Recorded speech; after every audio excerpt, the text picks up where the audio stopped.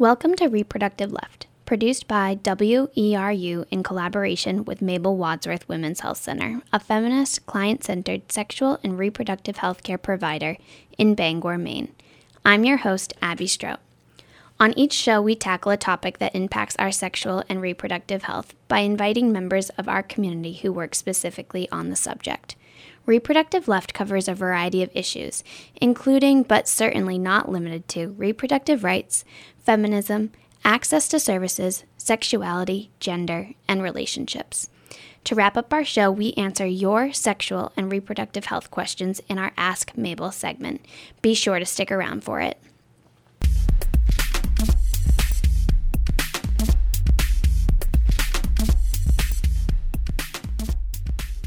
Hello and good afternoon. Thanks for listening.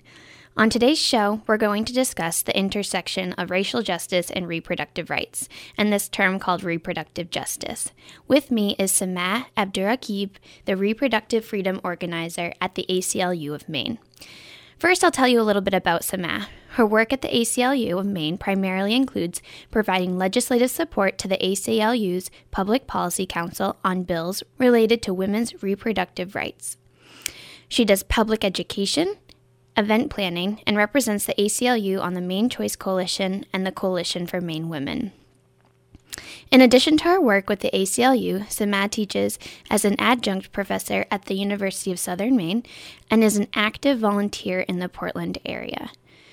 She volunteers for Southern Maine Workers Center, which is a membership organization that works to improve the lives, working conditions, and terms of employment for the working poor people in Maine. She is a sexual assault crisis advocate with SARSM, Sexual Assault Response Services of Southern Maine, and is an adult literacy tutor with LearningWorks.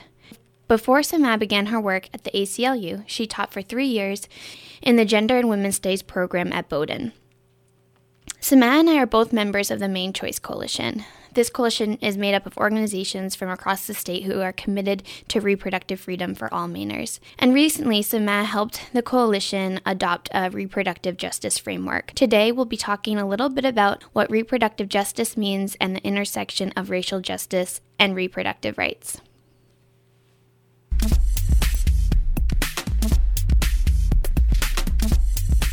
Hi, Samah. Thank you for being on Reproductive Left with me today. Thank you so much for having me. I've been looking forward to this. It is great to have you here. So, like I said when I introduced you, we're going to be talking about the connection between racial justice and reproductive rights today. Mm-hmm.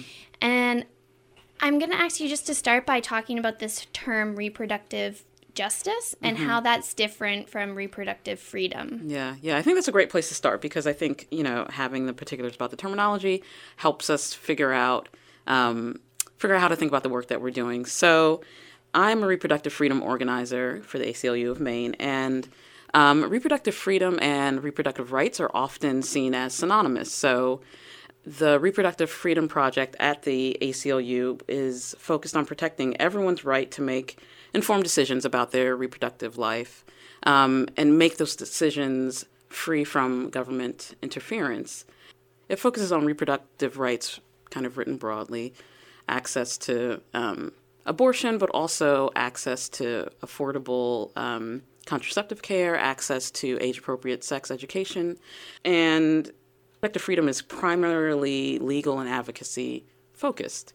Reproductive justice merges reproductive rights with social justice. And so it recognizes that historically reproductive oppression, so, controlling the control and exploitation of women's bodies and genders and sexuality is based on other kinds of oppression. So class-based oppression, race-based oppression, gender-based oppression. And so it works to it identifies intersectionality, or, that oppressions are intersecting, and it works to kind of combat all of those things all together. The reproductive justice movement came around in the mid-'90s. It was started by women of color who, there was a group of black women who went to a human rights conference in Cairo, and they had been previously doing work on reproductive rights, on abortion access, and they recognized that the work that they were doing wasn't universally addressing all women's situations, all women's conditions, and it wasn't prioritizing issues of race, and it wasn't prioritizing issues of immigrant status, for example. And so, and they realized that it's not enough just to make abortion accessible. We also need to make sure that poor women have equal access, and we also need to make sure that women of color who have traditionally not been given the same kinds of access to control their own reproductive health, we need to make sure that we're including a social justice lens.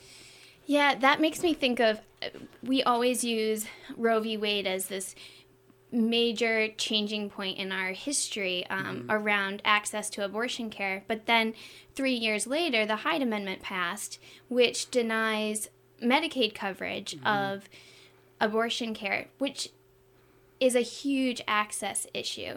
So it's not enough for it to be there as a legal right. There needs to be access to it as well. Yeah, that's absolutely right. So in reproductive justice work as the framework of it's a kind of an organizing principle. It doesn't discount the fact that reproductive rights still need to be guaranteed by law. It doesn't negate any of that. It just recognizes that access needs to be equitable.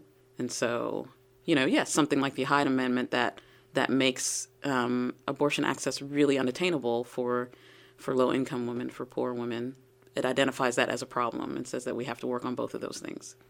So you talked a little bit about where the term came from. It's now becoming used more in kind of the mainstream feminist movement. Do you think it's still being used the way it was intended when the women in the 90s kind of developed the framework? That is a great question. I think that I think the definition has evolved. And so, and when I say that, I just mean like the literal definitions that you see that are circulating. So if you look at an organization like Sister Song out of Atlanta, they were the first kind of reproductive justice organization, and they're kind of an umbrella organization. And if you look at their mission statement and how they define reproductive justice, they say very simply that reproductive justice is the ability to have children and to not have children, and to parent those children, the children that you do have, in a healthy environment. And so, and out of all of that encompasses a lot of stuff that we'll probably end up talking about in this interview. But there are other organizations who've taken that same idea, merging social justice with reproductive justice, and talk about they define it more, I would say more broadly, as, something like reproductive justice is realized when all people have the autonomous right to control their bodies, their sexuality, their gender. And so I think that the definition has changed. I think that it has kind of moved away from being a term that is primarily used by women of color and activists of color.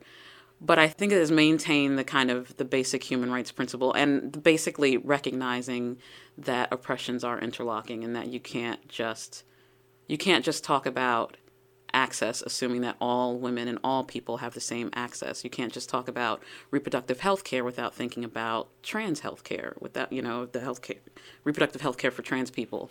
So I think that it has changed, but I don't necessarily think that means that it's been diluted.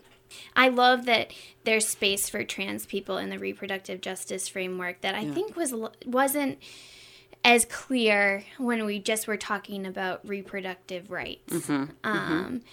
And the more comfortable we get with talking about the fact that trans men or gender nonconforming people can get pregnant and also need access to these care. That's right, yeah. So you also said part of the reproductive justice framework originally is that people have the right to parent in healthy environments. I've seen some nice posters made by the Repeal Hide Art Project that said the right to parent without fear that your child will be killed. Yes. It's a powerful statement, and that is happening in communities across the country. People are living in fear that their children will be killed. Yeah. Yeah.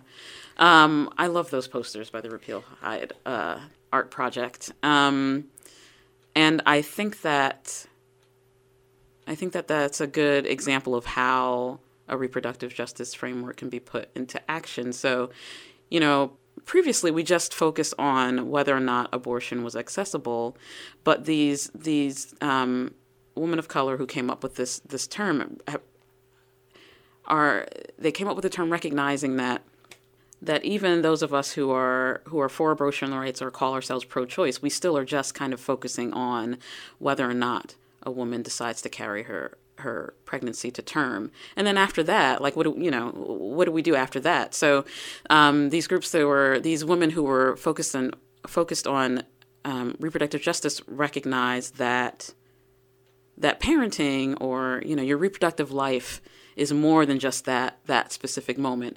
And so right now there's a lot of kind of collaboration around racial justice and reproductive rights, particularly in light of young Black men who are being killed by either police violence or vigilante violence.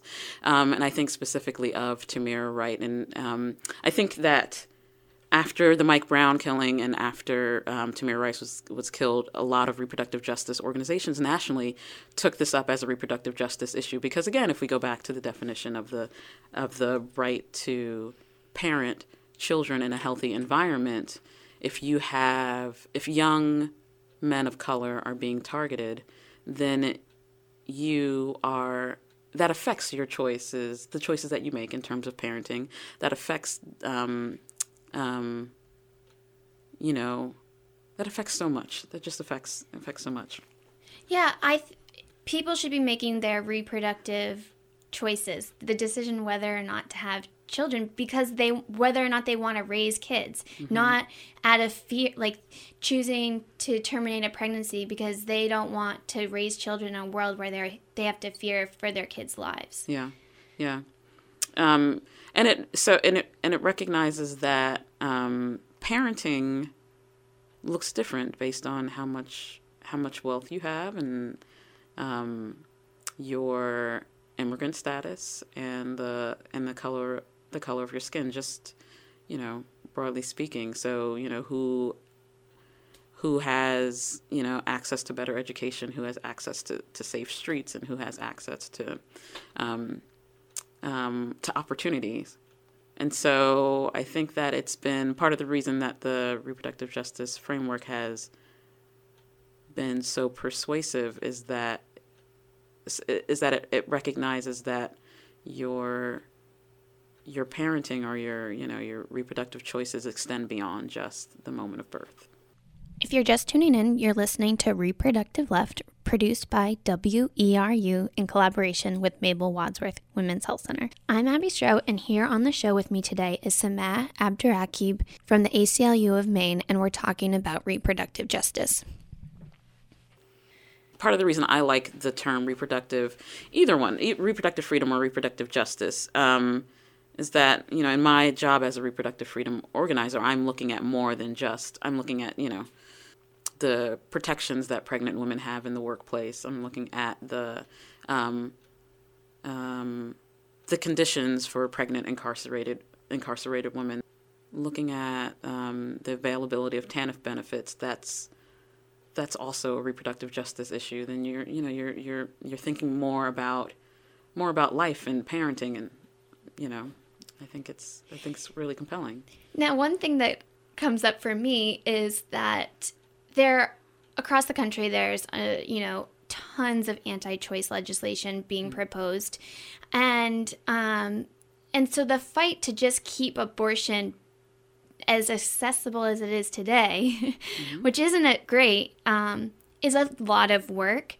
So what I think about is how to then include all of these other issues that are so important. and matter so much to our reproductive choices, but one person doesn't have the energy to do all of that, you know? Yeah, I think that I think that is one of the so if you look at the frameworks or the pros and cons of like taking, you know, making just reproductive rights your focus or making reproductive justice your focus, one of the limitations of taking on something broader like reproductive justice is the fatigue. Not just the fatigue, but the, you know, if you're focusing on one issue, abortion access, then you kind of are able to market like it is accessible and now we are done, or you know what I mean. It's able, you have a limit. If you're thinking about how do we deal with racism and sexism and classism, all those things, it just feels overwhelming. It feels like the fight, you know, the struggle is never complete. But I think what can be so revitalizing is the way that it allows for more coalition and more collaboration. And so you don't have one person or one organization who has to do it all. All of a sudden you can start working in coalition with organizations who focus on having freedom to parent the way that they want to parent. You can work in collaboration with organizations that work on healthy families. You can, ending domestic violence, violence in the family. You can do that kind of work together. And I think that that's really exciting. Yeah, we're stronger together. I think so. Yes.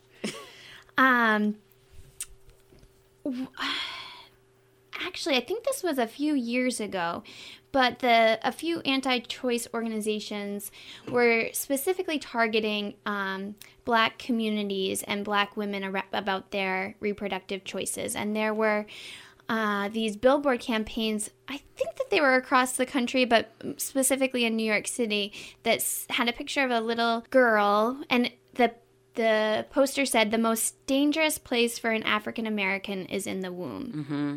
Yeah. I guess my question is, why is it so specifically targeted? We didn't see those posters targeting white women. No. It's a hugely divisive and problematic campaign.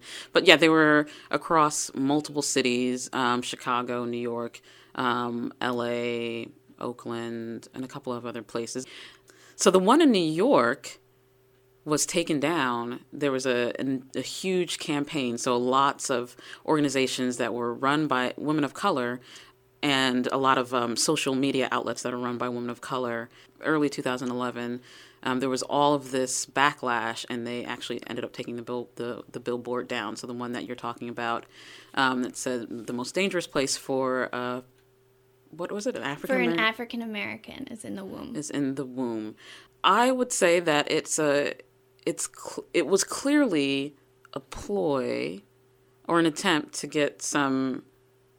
to make the anti-choice movement or the pro-life movement to give them some traction in African American communities. And of course, the problem with that is that often the groups that have a pro-life agenda are often not concerned with the life conditions of children of color. I think they also had other campaigns that targeted Latino families. Mm-hmm. So it's using this kind of analogy that is alarmist, so that African Americans can be taken aback, but it kind of just obscures all of the other ways that conditions of racism and classism make it unsafe for young Black people. So, if you take that billboard and you juxtapose it with the killing of Tamir Rice, who was, technically not armed, it just seems really divisive and kind of more than just disrespectful. And to put the blame and the stigma on women. Mm-hmm. Yeah. The interesting thing about that campaign is I think that I remember reading that the mother of the child did not know. Did you read that I too? did, yeah. Okay. And then she was very upset by it. Right. I think that she had just taken her children to a modeling agency, and I guess when you do that, I don't know, but I guess when you do that, they get rights to whatever the pictures Yeah. are. But then, I've been horrified to find your daughter on that picture. right? Against, without knowing. And then at a similar time, actually, there were posters, billboards around New York City around preventing teen pregnancy. Oh. And a lot of those posters, they had statements of something around saying that the man involved wasn't going to stay with them if they chose to continue and having a baby. So women are getting those two messages, right? Like, if you are a teen and you continue your pregnancy, you're making the wrong choice. But if you terminate, you're also, stigmatized and shamed for that choice. Yeah. So you don't have any good options, right? Yeah. And I feel like isn't that basically the definition of reproductive oppression, right? So it's the complete control of women's reproductive choices and their bodies and their sexuality. So all of the choices that are in front of her can all be damaging. So what is she supposed to do? Right? She's going to be judged or criticized in either way. And I feel like that is the definition of reproductive oppression, of gender-based reproductive oppression. That is what we need to change. Right? Yes. That is it. So the other thing I wanted to bring up is that right now there's a lot of energy in both of these movements. The Black Lives Matter movement is gaining a lot of momentum. There are a lot of amazing youth leaders. Yeah. At the same time, because reproductive freedom is under attack across the country, there's a lot of people motivated. Do you see these working together more as it moves forward? Building more coalitions, really taking over? I do. I think so I think an exciting place for that kind of activism is the CLPP conference. Yes, Civil Liberties and Public Policy. Civil Liberties and Public Policy. Yes, it's the From Abortion Rights to Social Justice Conference. And that is a conference that is held at Hampshire College in April. And I know, Abby, you've gone to that conference and you love it, right? Yes, I intend to go again this year. And they have, and it's not all young people, but it's mostly young people, and they have amazing workshops and amazing speakers. I know that Monica Simpson of Sister Song, who was just here a few months ago, we were fortunate enough to Maine Family Planning brought her to come speak to us, and it was amazing. And I know that she's been at CLPP before, but that's a great place because you get to see all the people who are doing this kind of work, all the young people who have already recognized how these issues come together. So I know they have lots of panels on reproductive justice, and I know they have lots of panels on racial justice and the reproductive rights movement. So I think that that's an exciting place to see, to network and see the work that's being done. And I think more nationally, there are lots of organizations, in addition to Sister Song, there's the Women of Color Sexual Health Network. They have a lot of resources that local groups and organizations can use if they're trying to move towards adopting a reproductive justice lens. There are lots of organizations. I can just list a bunch of them. Yeah, and I can put, when we archive this, I can put the list of the websites so people can access all of these organizations that you're describing. Oh, great. And we're both members of Maine's Abortion Rights Coalition, or we're changing our name. We were the Choice Coalition. We're trying to change our name to take on a reproductive justice lens, and we've been doing a lot of work to try to talk about what why it might be beneficial to adopt this new framework. And a lot of the resources that I've been getting to do trainings, all the talks are coming from these organizations. Forward Together is another one that have some great workshops and some great visuals to help explain how to apply this reproductive justice lens. And so I think that is a place, those are places that we can turn to. And a lot of these organizations are being run by women of color. And a big part of reproductive justice work is amplifying the voices of women of color. And I think it's so important that we turn to those groups to find out the work that they've been doing and to support the work that they've been doing, Yes, instead of just taking over. Yes. Which often can happen. People Yes. just get excited, want to go straight for it. But yes, hearing from the people that are already on the grounds doing this work is so important. Yeah, right on. Yeah. Well, we're running out of time. It's been awesome to have you on the show today. You. It's been wonderful.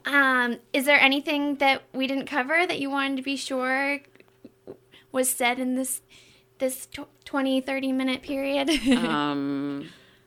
So I'm going to do a quick plug for a film screening. I don't know how many people who are listening are in the Portland area, but at the end of the month, February 26th, I am the ACLU in collaboration with the Broader Choice Coalition. We're going to be doing a film screening of a film called Vessel.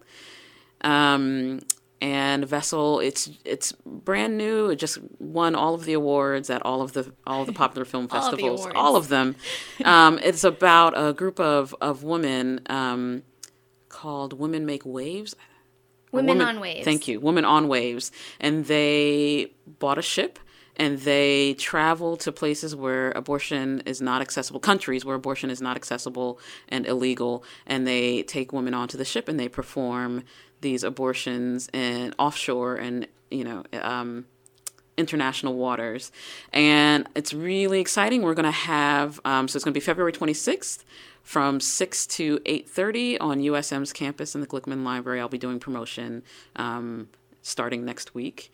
And it's going to be really exciting. We're going to have a panel of people from the abortion providers in the state talking about abortion access and answering questions. And I'm really excited. I'm hoping that there's going to be a big turnout and people can pass the word along. I'm really looking forward to it. Great. Thank you. Yes, I'll be there. Yes, Abby will be there. Yes. Great. Well, thank you again, Samad, for being on the show today. It was great to talk with you. Thank you for having me. That's actually all the time we have today. Our interview ran a bit longer than normal, so we won't have time for Ask Mabel. To make it up to you, we will answer a couple extra questions on the show next month. Don't forget, email educate@mabelwadsworth.org if you have any questions about sexual and reproductive health. Thanks for tuning in. For more information about Mabel Wadsworth Center, visit www.mabelwadsworth.org or Mabel Wadsworth Women's Health Center on Facebook. Thanks for listening to Reproductive Left, produced by WERU in collaboration with Mabel Wadsworth Women's Health Center. I'm Abby Strout. Tune in next time, the first Tuesday of the month at 4 p.m. right here at WERU-FM 89.9 Blue Hill, 99.9 Bangor, and streaming everywhere at www.weru.org.